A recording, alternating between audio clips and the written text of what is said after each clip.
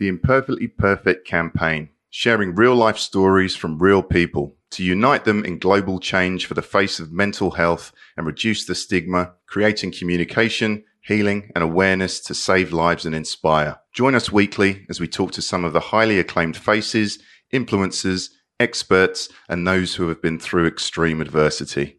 All right, guys. So welcome to another episode 9 of the Imperfectly Perfect campaign podcast. And today I've got a really special episode with a good friend of mine that I've known since 2006. And it's an episode that I've been wanting to touch upon for a long time.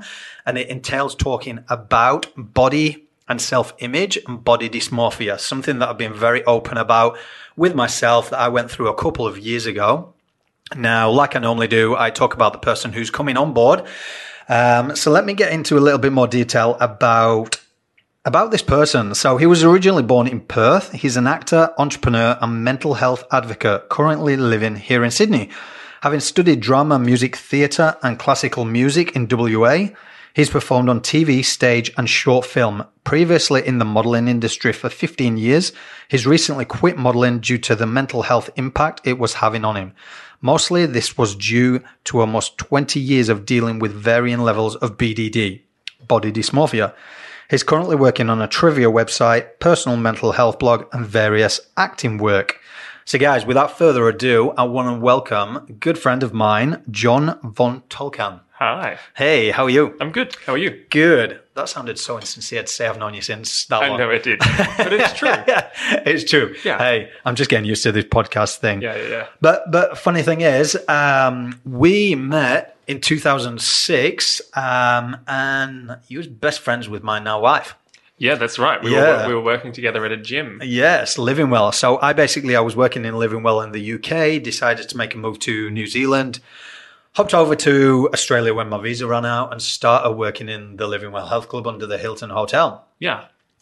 There I met yourself. It was a tight group, wasn't it? It was a good group. Oh, it was really tight. We were such a good group of friends. Yeah. It was quite amazing, actually. We got on with the management. Yeah. Everyone. I think that was kind of the epitome of what you want from a work situation. Yeah.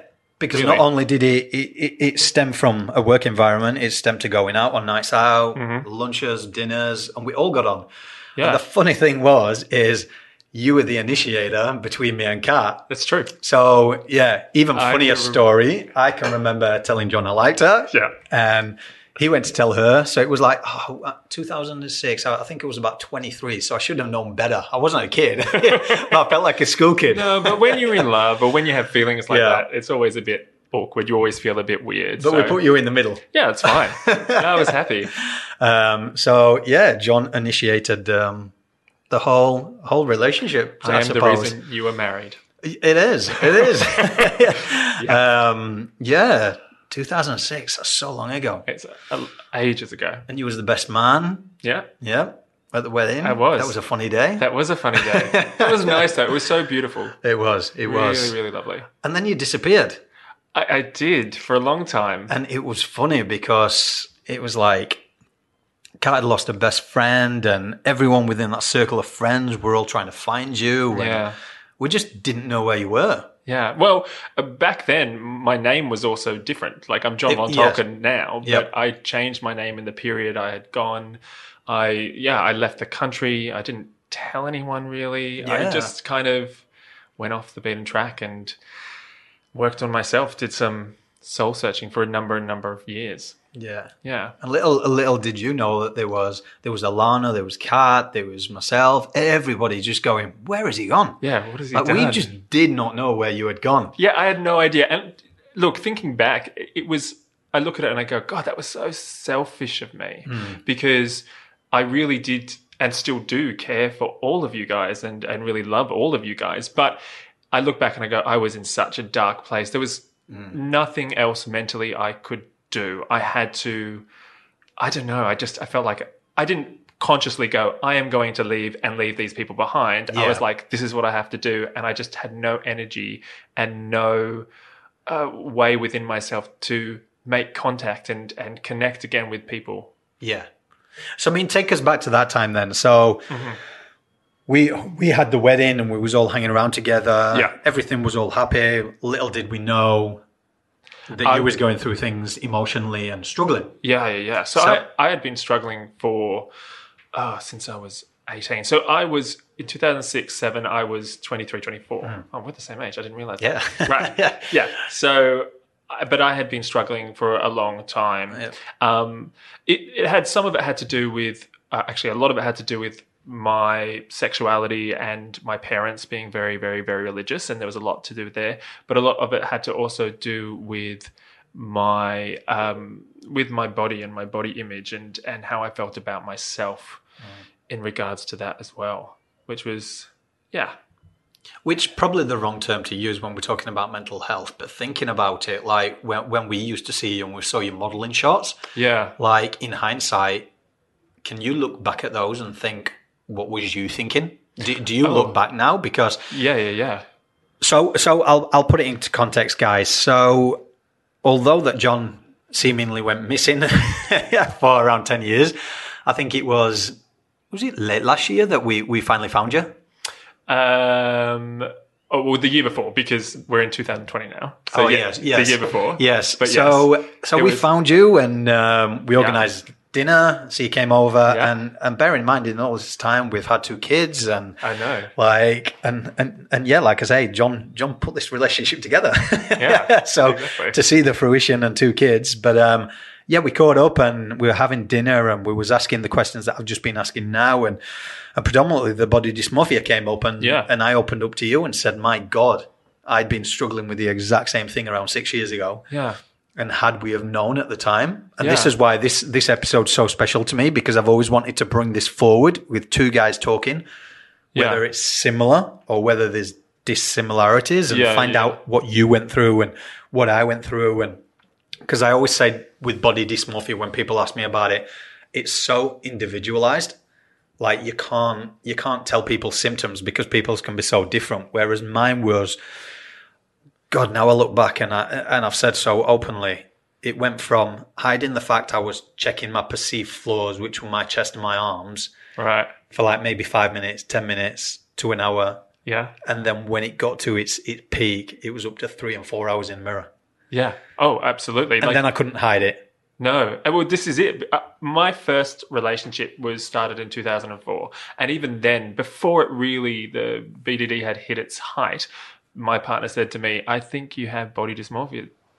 And had you heard of that before? Because No, I never had. I had never heard of it. And I was like, what are you talking about? And he explained it to me. And I was like, no, I just like taking care of myself and I want to be as strong as I can be and ma. Yep. And I was like, dismissed it completely. And then my second relationship, Savannah, who you knew, he said to me, I think you have body dysmorphia. And I was like, you're the second. I've only had 2 relationships and both have said this. This is weird. And they weren't even really seeing the literally 50, 60 times a day that I'd be checking myself out in the mirror. I would, because yours, see, my 2 was upper body, but also, I mean, I don't want to say be stereotypical or anything, but because I'm gay, I also was constantly checking out my glutes because I felt like that was an attractive part that men would look towards. So I'd put down the toilet seat, stand on the toilet because it's not high and the mirror wasn't high enough, and check that out. Then I'd get down, and then literally like 10 seconds later, I'd be like, no, I need to get back up and have another look. Because sometimes I'd look and I'd be like, oh, it's not good enough. But sometimes I'd look and I go, oh yeah, okay, that's okay. And it'd be like a little shot of adrenaline, like, oh yes, I am. Yes, this is good. I look good. Yeah. I'm worth something. This is great. And then it would be, I can laugh now in hindsight, and you probably can, because you can realize that you can go, oh, it's all in the mind, and it shows you how powerful it is. But I laugh because those traits are similar to what I did with my chest. And I always attest it to, I saw this video once on YouTube and it was like this guy and it was talking about body dysmorphia. And I always say I self-diagnosed it because when we was living in Thailand, I went to see a general practitioner and took my top off and I was like, look. And he was like, what? Yeah. And I'm like, look, my chest, it's just not growing. And I've tried this and I've tried this. And he was like, there's nothing wrong with you. You've actually got a good body. Because I'd trained and I got abs and I got absolutely. That. And I was like, but look, to the point where I was probably pissing him off. No, absolutely. But he just didn't get it. And from that point, I went on Dr. Google, and I've said it so many times, and saw the traits. And I'm like, my God, body dysmorphia is actually a killer. Yeah. Oh, absolutely. Like, because it gets so ingrained and you're going, why can no one see it except me? And my little traits were, from this YouTube video, I said it was very similar. The only difference was this guy on this video, he was pointing at what's attributing to his body dysmorphia, and he was looking at all the bodybuilding magazines, and he got them all pictures on the wall. That's one thing I never had. It was probably social media. And I'd take my top off and I'd be looking in the bathroom mirror, maybe for an hour before I even was going to the gym. And I'd be looking at every angle and I'd be turning round. And then like you, I'd be going, oh yeah, that looks good. Yeah. And then I'd walk away, I'd put my top on, I'd walk out the door and I'd pass a mirror and there'd be something pop in my head and go, Glenn, you just need to go back and just check. Yeah, exactly. And I'd go back and check, and then I'd be picking it apart, and then and then sometimes it got that bad that I would literally, and it sounds awful to do, but I'd be looking on YouTube at videos of severely obese people. Oh, really? And then going, Glenn, what the fuck? Like, what? You've got nothing to worry about. But then 5 minutes later, I'd be looking at the mirror and pulling myself apart. Yeah. And it sounds so ridiculous to say, but anyone who's going through severe body dysmorphia, it's horrendous. It is. It really is what it can do to you. Absolutely. Like I used to, and I only look back now and realize how much it had an effect on my relationships and me being present in moments, because I would walk, like I'd be walking somewhere and there'd be a window that has a slight reflection in it. And if I caught myself in a way that everyone catches themselves at points where they don't look that good, or you're in a weird angle or something, if any of that happened, it'd put you in the mood. Oh my God. Similar. I was like, this is the worst ever.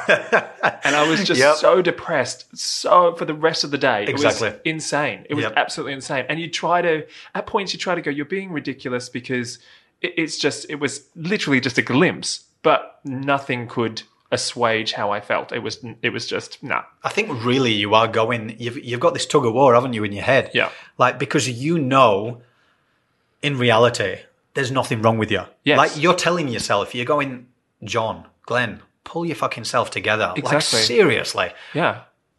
But then your mind just goes, like... Absolutely. Oh, God, it's awful. That, exactly what you said there, being present in the moment and stuff, I probably missed, and what essentially nearly broke me and Kat up. Yeah. So much of Lincoln growing up. Yeah. Because I was looking in the mirror. Oh, I'm actually now getting teary because it's so true, because I look at not only my relationship with my partner at the time, my relationship with my friends, you guys, it just took away so much from me. Yeah. And I look back now and go, thank God it's always something that's going to be with me. I've worked that out. I've worked out that I am never going to be able to, it's almost like, I don't want to say it's like alcoholism or something in some ways, but in other ways it is in the way that I go, it's just with me. I can't just be over it completely ever. Yeah. I have to be really careful about how I perceive myself and how I do gym. I have to be careful with myself nowadays. Yeah, it's so true. Like, the gym is, I don't know. I don't know with yourself, with your condition, with body dysmorphia, and to what effect it had. But with mine, and I always said to people, with my body dysmorphia, it was the chest and the arms. And one of the best things for me, like, my worst period was Thailand. So I posted on social media the other day these pictures that I'd taken, that Kat had taken in the gym in the apartment that we was living at. And I look at them now, and I was like, without sounding narcissistic, I was like, Glenn, you look fucking good. No, but aren't these the ones? Isn't this the one you showed me on when I came? Yeah, and I was like, what? Exactly. But at that time, and I said to Kat, I was like, that was probably my worst period. And here I was throwing it on social media, going, hey, look at me. I'm living the life. I'm in Thailand and I'm training and this, and this. Yeah. Behind the scenes, 3 to 4 hours in a mirror, missing those moments, seeing a self-reflection that I wasn't happy with, and then pulling myself for the rest of the day down. And I remember to some points where I don't think it was kind of a depression or anxiety, because I'd never built up over it or anything. It was just this thing that there were some days I didn't want to get out of bed because I'd been and looked in the mirror. Yeah, well, for sure. And I was like, but I think unless, like you say, you've been through it and you can laugh at yourself, you're not laughing at the situation or people going through it, by all means.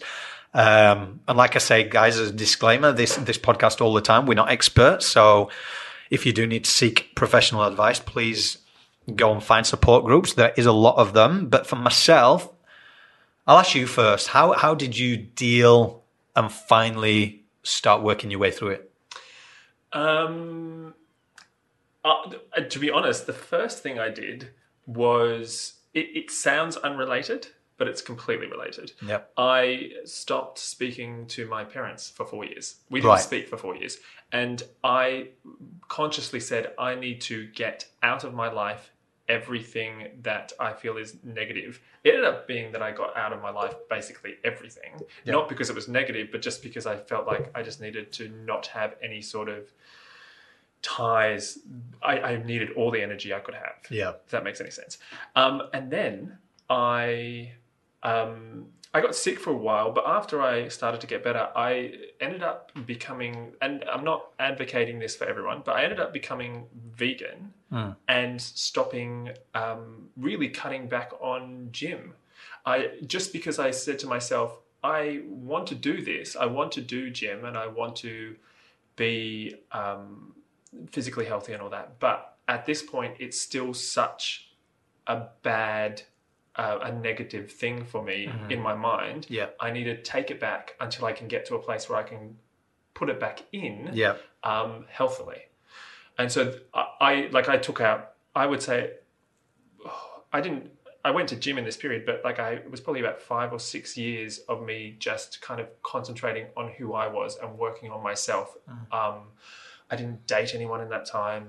I didn't do a lot of things that I used to do. I moved overseas. I went to London. And so... Did you know where it stemmed from?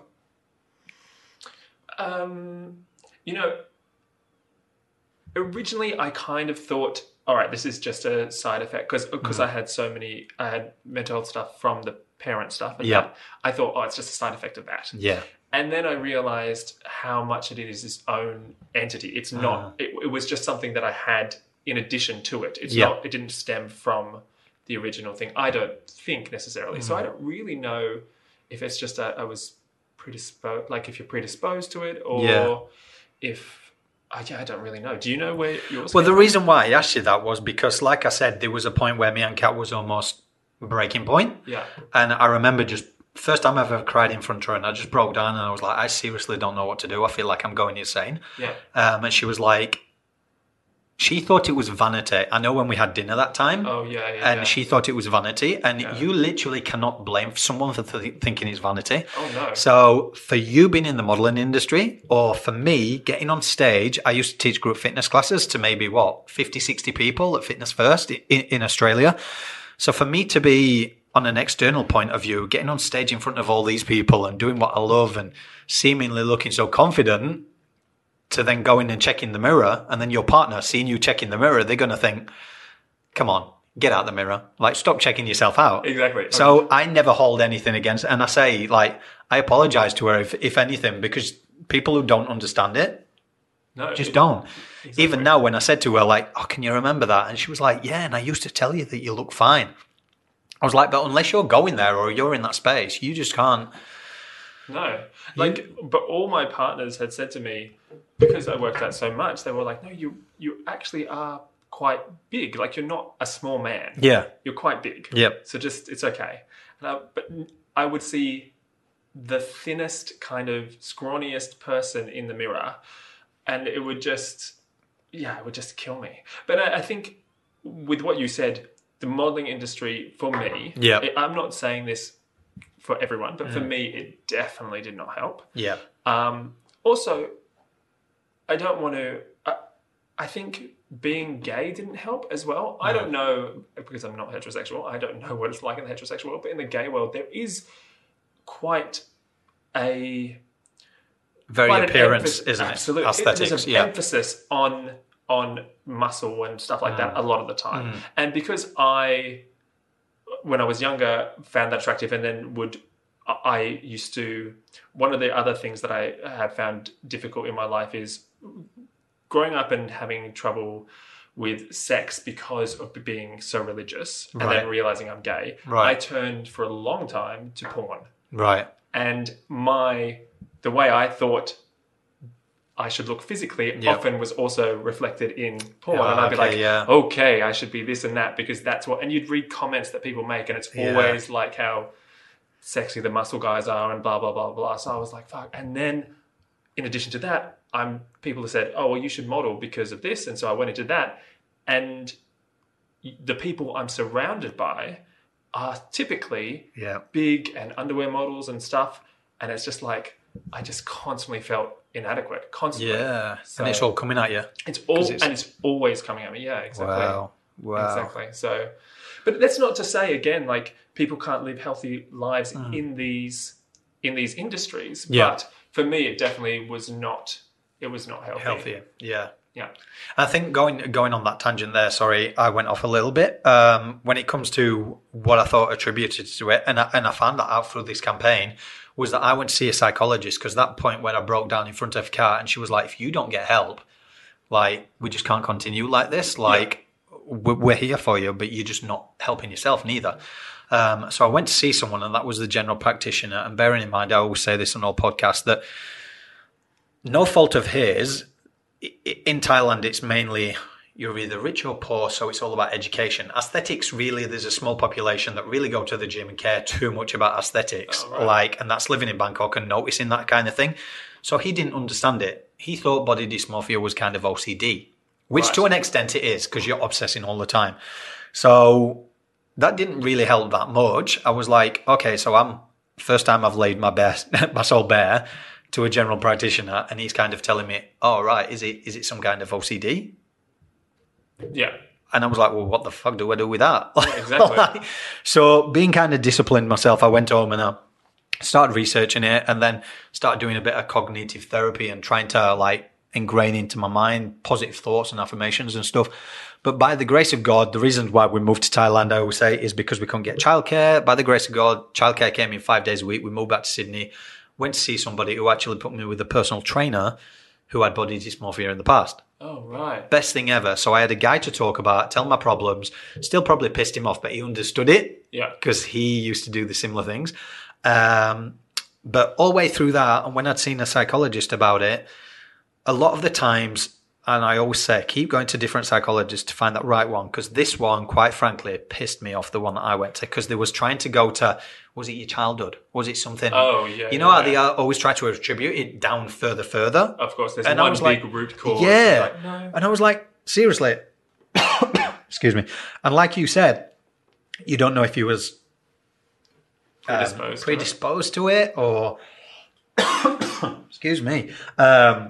But yeah, through the campaign, I was on a podcast and I was talking about it and we was working out dates when I started this and a few years back. And I was like, when I really got ingrained into Instagram with the photography stuff and started putting it on and then obviously looking at it, Instagram.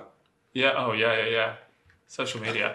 Yeah. And I think it's funny because I also, when I went to London and got off the grid, I got off everything on social media because the one thing that I realized was that every time I was posting, I was not thinking about, oh, this is something that I really want to share with the world. I was thinking about, how is this going to be perceived by other people? How can I make the photo the best, the words the best, everything to appear the best? All that. It was always about image constantly. Yep. And so that definitely didn't help. It wouldn't have been the start for me because it started before I was even on Facebook or Instagram or anything like that. But it was definitely something that in no way helped. Yeah, and I think it's got worse, and I think it's going to get worse with all these apps where people are pulling themselves in and filtering, and hey, no judgment, we've all used these filters before, like for a laugh and for pulling stuff in, but the way that it's going at the minute, and I've seen some people, and I've pulled them up on it in the nicest possible way. I've seen people in the gym, personal trainers, and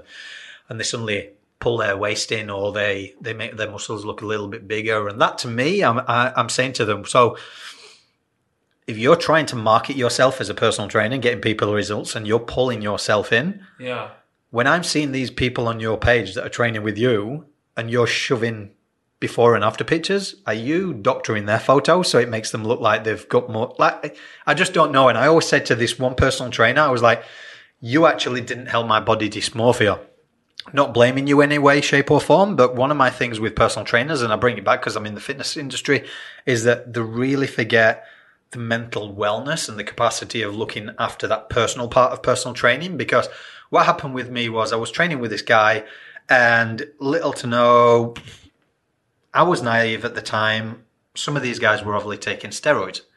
Oh, yeah. So they were getting results really fucking fast. Uh-huh.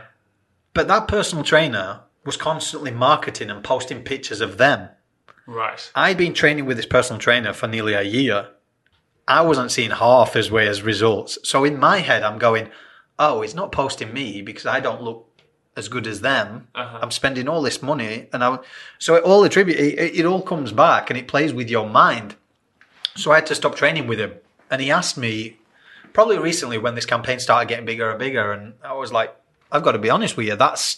He was like, why didn't you tell me? I'm like, okay, probably my fault as well. But I think some people, I always say the judgment thing, I think we've just got to be more mindful on when we say things and what we say to people. I was like, I don't want to, it's not your fault. I said, you didn't know I had body dysmorphia in the past, but for you to be posting pictures of these people taking substances in their body, there's no judgment on that at all. But you've really got to think of how it reflects on the rest of your clients that are paying you a lot of money and you never post pictures of them. Absolutely. And I think it is, again, I agree with you. I've never done steroids. I've never done anything like that. Yep. And I was very naive when I was younger. So I had no idea that people were doing it. Same. I really had no time. I was hanging around with a lot of them. And I was, yeah, right, exactly. Well, the fitness industry, and everyone's like, oh, I'm just eating more chicken. And I'm like, well, I eat a lot of fucking chicken and I don't get that big. I was so... Yeah, because you used to be very critical with your food, didn't you? Oh my God. We used to go out and we were having chips and steak and you were on your... I used to bring, we went out to dinner. I remember one night we went out to dinner with all of us and I brought a packed lunch. It's the worst etiquette in the world. I actually brought my own food and tried to secretly squirrel it at the table. It was ridiculous.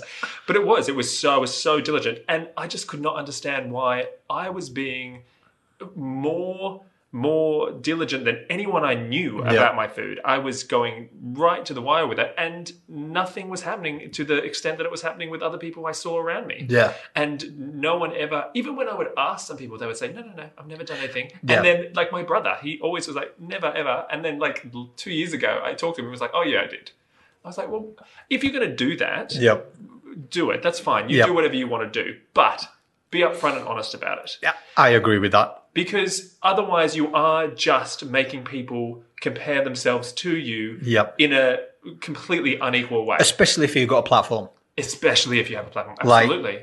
I always say this campaign, every person that's come on this campaign is pretty much shocked at how much, when they've opened up, like we'll put your podcast out, and the amount of messages you will receive by people going, my God, I saw myself in you.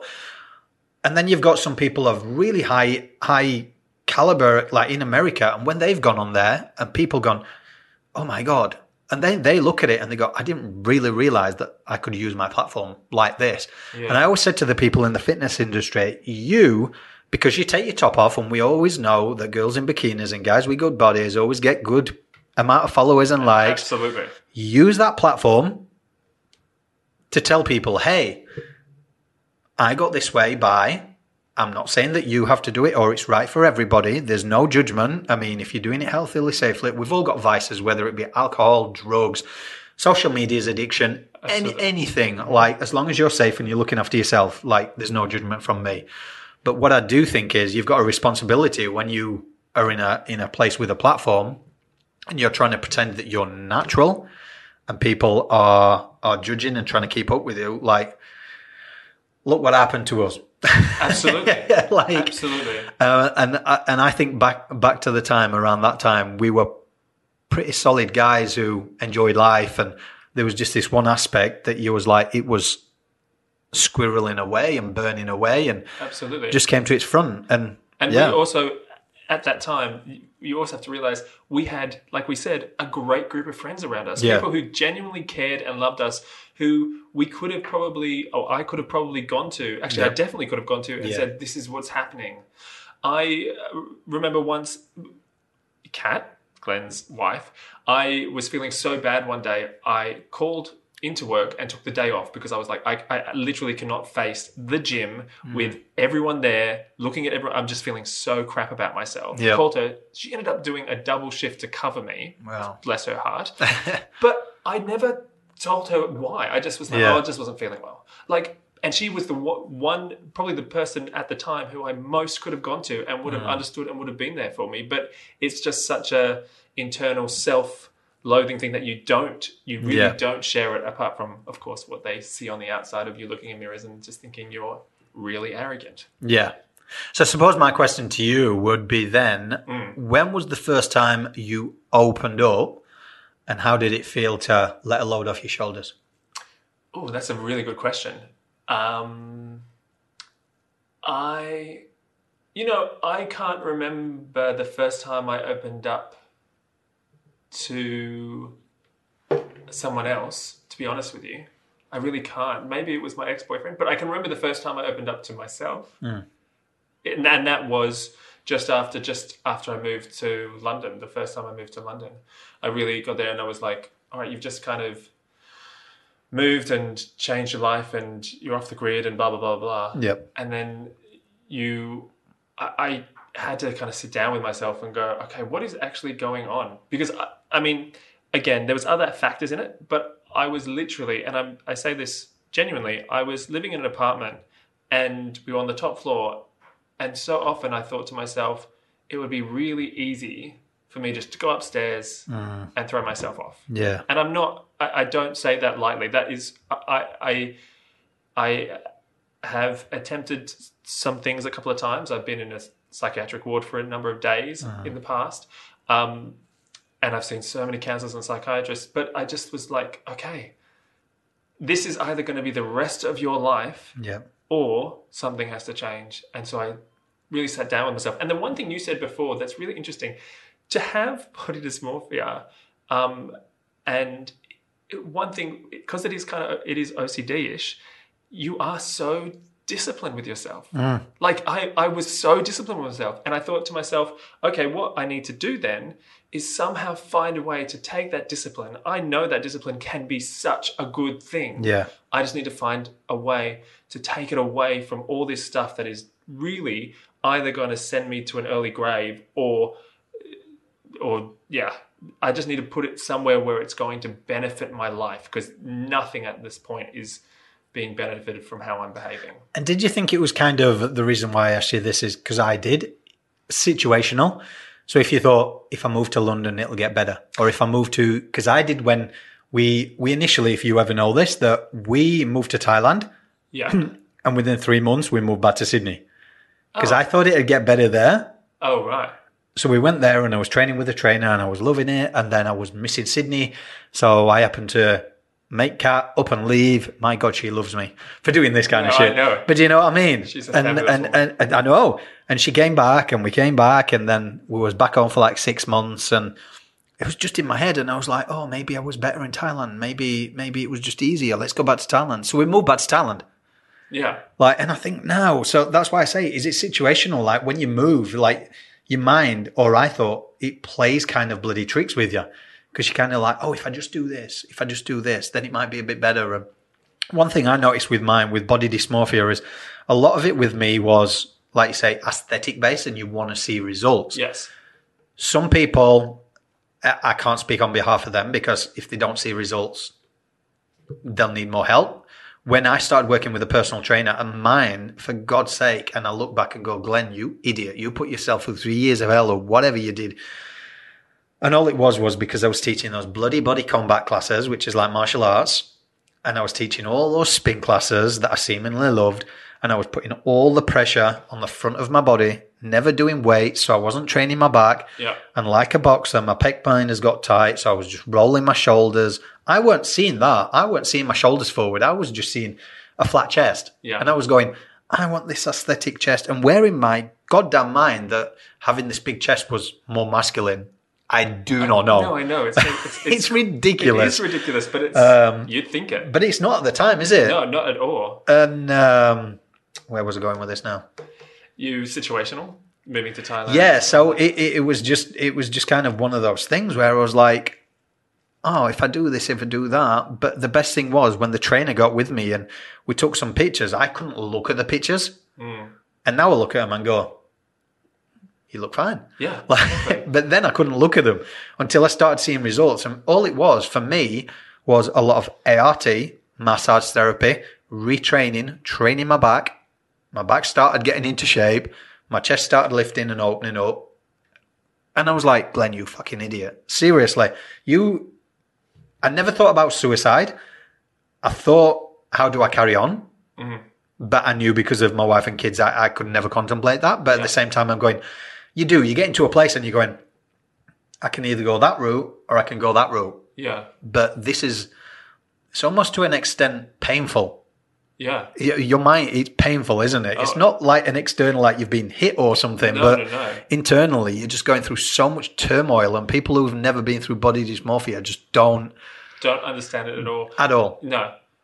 And like you say, for me, moving to London, it was one of those things where I thought, oh, good, a change, it will help, it will be great. Yep. It was, and then I started to stop doing, pulled away from modeling and acting, and then I went back and I pulled away and but every time I'd be like, if I just take that away, that would be great. If I take social media away, perfect. And it was always the superficial outward stuff that I thought, if I fix that, then inwardly it will all magically fix itself. Never really thinking at so many points that I really had to work on me. I thought there was going to be a quick fix. Yeah. I really did. To be honest with you, I kept thinking it was. Yeah. You think you can flick a switch and you can train your mind and then you can have a good day, like you say, and you can keep telling you positive things, and there'd be one thing, you see yourself in the mirror somewhere. But what I did notice as well is the more you stress out about it, clearly how the body reacts. You hold more water, more cortisol. You look in the mirror, you feel worse because you're holding water. So it's a never-ending cycle. It is. When you start working on cognitive behavioral therapy, you're feeling better. Then you start training for the love of it. And then you start noticing you're not holding water and everything's tightening up. And then you open up and you're like... But I think, and I'll ask you this question, do you think it's never nice to go through that, but the sincerity and passion that I have to this campaign, I did lose a friend to suicide, and that's what stemmed the campaign. But the passion ingrained through this campaign runs through all it, is because I went through it and felt it. Yeah.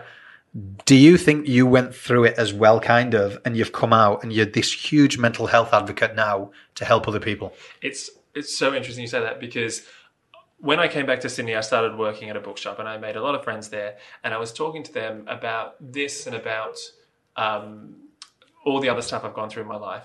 And as I worked through it, I said to them, you know what, as much as it was the worst time in my life and I'm finally on the road up, I am so, in a weird way, grateful for it, because it has made me the person I am now. It has made me really want to do better for other people in similar situations, to even do better for people in situations I don't understand, give them a platform or give them some sort of assistance in whatever way I can, even if it's just an ear to listen to them.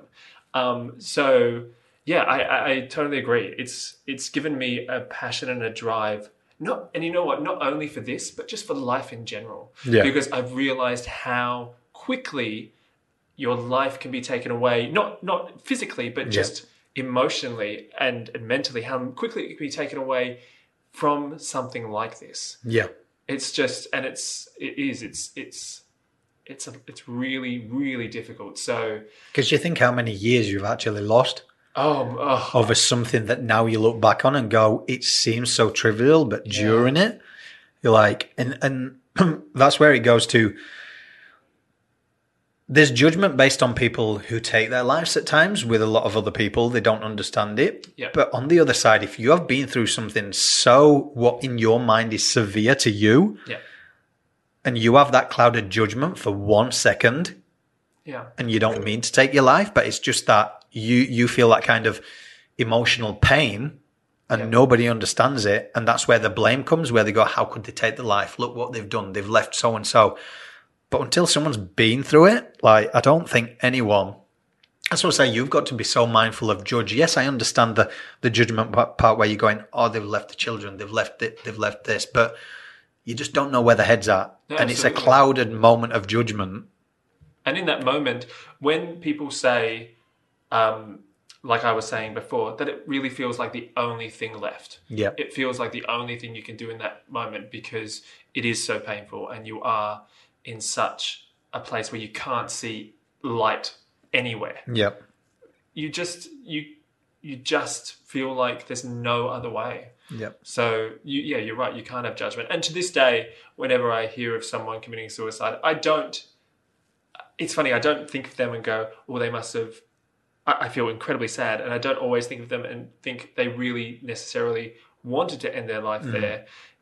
It's just they didn't know what else to do. And sometimes, like you say, it is that thing of there were points where if something had just gone a little, I was about to say right, but that's the wrong way to put it. If something had gone a little differently, it would have ended.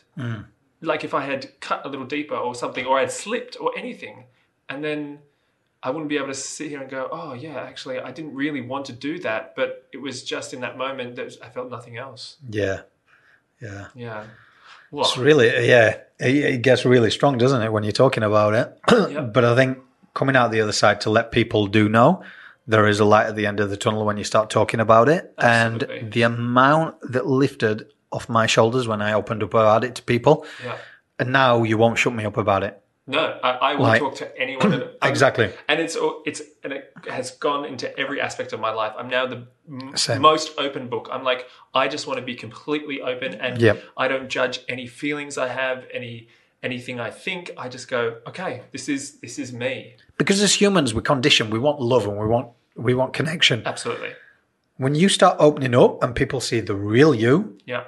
God, the conversations are more deeper, the friendships are more intertwined. Absolutely. It's just, you can really connect with people on a deeper level. And I think the more people, if anyone's listening to this out there struggling, I mean, what would you say to them? Look, I would say, first of all, try to get some help.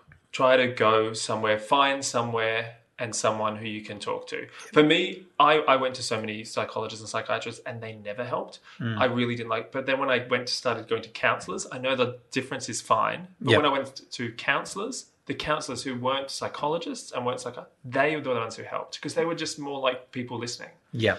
And they didn't try to put it down to pasts and stuff like that. They just went, okay, let's just deal with what's happening and make you feel like you're being heard. But again, the people around you as well, like Kat said, exactly. If she'd have known, she could educate herself on it more as well. Yeah. And we actually started Googling psychologists and therapists, like you say, that dealt with body dysmorphia. Yes. Because that's the big thing as well. I saw a general practitioner. There's a purpose for general practitioners and they're amazing at what they do. But they might not be specialized with what you're going through. Yeah. So just don't give up there. Just keep on trying until you find the right one. Exactly. And I would also say this isn't going to completely fix anything, but look at your life and go, when you make that decision, something needs to change. Look at your life and work out what within it is actually more negative than positive, like the social media, even I know for me it was like family members. I had to. And I'm grateful that I did, but you have to look and put yourself in above other people in that instance. Yeah. Because if you don't, then there is a lot about self-love. You need to put yourself forward. Absolutely. You know, one of the things that I heard, it was kind of like an analogy from Letitia Fry. In America, I met her and she was always putting people first. Yeah. And then someone put to her, there was like, so what's the first thing you do when you're in a plane and it's going down? Yeah. You have to put a life jacket on yourself. You do, yeah. So that's how you've got to think about it in life, because the more you're emphasizing on putting all your efforts on other people, there's nothing left for you. Yeah. And it's true. When she said that, I was like, that is a bloody good way, because that's what they make you do. Absolutely. You can't help anyone else if you're not helping yourself. And that's the great analogy of why I cut ties with everyone. Again, not consciously, but just I didn't have the energy to be the friend all these people I really cared about needed me to be. Yeah, because all I can remember about you back in those days is Jono's the guy that everyone goes to. We all have a good laugh. Yeah. Like, he's the fun guy. Do you know what I mean? And then we used to go to the beach. And side note, funny thing, Me and Kat nearly drowned if it wasn't for Seb, your ex-boyfriend. That's right. Yeah. Oh, I will bring a lighter note on this. We once went down to Bondi Beach and we was all on the beach and what's that show called? Bondi Rescue, wasn't it? Yeah. God, I was fuming with those guys. Yeah. So we went in and we were swimming away. Bear in mind I'm British and we don't really know or brought up where there's what they call rips. Yeah. So me and Kat are swimming out there and then suddenly get caught up in a rip and then she gets on my back and I'm like, oh my God, you're going to have to get off my back because I can't swim.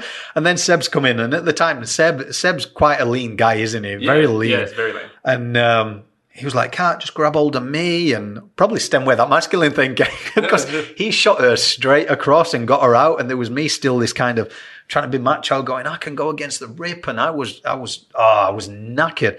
But I got out and the guys at Bondi Rescue there with all the cameras there, they weren't filming at the time. They were on that table. Yeah. And there was a lifeguard, I remember, and it was like, oh, you guys got caught in a rip. Oh, so you bloody saw, but you did nothing. But yeah, that's going off on the tangent. But yeah, so coming back to you, it was kind of like, you were just that guy that obviously we saw you as had it all and modelling and you loved it. And then Seb was doing well modelling and you was talking about Europe wanted you because Asia loved your look, being blonde and tall.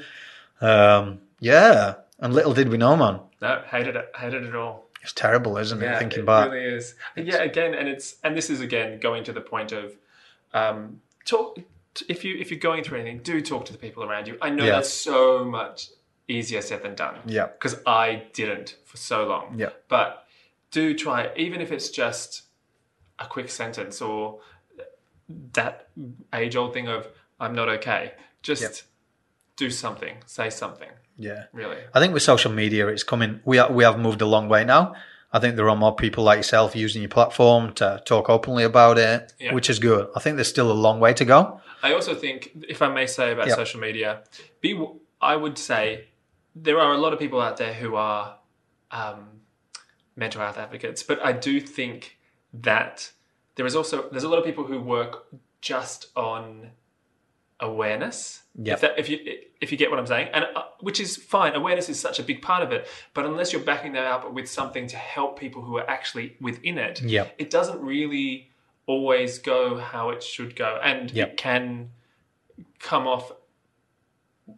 Well, maybe not worse, but it cannot be as helpful as you want it to be. Yeah, I agree. It's one thing I try and bring through, and the point of call so people know where exactly to go through the website and everything. Exactly. But one of my things is it's not a gripe, but you've got to be really careful how you use the word mental health, so it's not seen as #cool. Exactly. Because there's a lot of people who are posting topless pictures and bikini pictures, and I'm talking about topless in the guys. Yeah. And then hashtagging all this stuff about mental health, and the posts are not equating to what the picture's about. Yeah. So it's on one hand, are you going for the likes and the followers because you're kind of posing without your top on? And then the second one you post is talking about mental health. I think sometimes you've got to be really careful in the way that you're putting stuff out, that it's not mental health is kind of cool and everyone jumps on the bandwagon with it. Yeah, because that's unfortunately the thing I've seen. And this is one of the reasons when I was doing my blog, I've shut it down for the time being and trying to work on stuff because I was realizing how much it is almost a buzzword at the moment, like a buzz phrase, mental health. And it's in one way it's great, but in another way, it can dilute everything, and it can make people can look at it and go, well, it doesn't really mean anything because this person's doing this and this person's doing that have nothing to do with it, but they want to appear like they have something to do with it. Yeah. I think it's one of those things that everyone just has to be more aware of and just see it for what it is. And but yeah, I want to thank you for coming in. No, thank you. I appreciate talking about it. Yeah, it's the first time that we've really sat down and spoken openly. So, guys, you're getting a first-hand account of us both opening up to each other. Exactly. Which was kind of cool. Yeah. But, guys, if you are out there, like I always say, I'll bring it up again, disclaimer, we're not experts. We've been through lived experiences ourselves, and it's something that I wouldn't want to go through personally again, or don't believe you would, but I think it's made us stronger people, and using these platforms and having the voice, if it helps somebody speak up, then that's basically what the campaign is about and about what we can use our platforms for. So if you're going through something, remember, as Jono said, just reach out to someone around you. You never know who's listening and who wants to listen. No one's there to judge you. But yeah, any last words, Jono, before you head today? The last thing I would say would be the biggest key to life that I have discovered over all of this is honesty is the most amazing thing, and it will set you free in every way. Being honest to yourself and being honest to the people around you. Yeah. It really, and it's with all of this, it really does help. Yeah. So where can anyone find you if they wanted to find out about your blog and your trivia? Okay, so all my handles are at Von Tolkien. That's VONTOLKEN across all social media, so you can find there. And then my mental health website, which is going to come back on sometime in the next couple of months, is The Curation of Man. And then the upcoming Trippy website is called Curated Logic. So very good. Yes, that will be. Keep me busy. Yeah. I've been learning to code to do it, so I'm coding it myself. So it's taking some time. Yeah. But yeah. All right, guys. Until next time, then, you will be able to download and subscribe on iHeartRadio, Spotify, and iTunes now. So until next time, stay safe, talk openly, and go and talk to more people if you need to.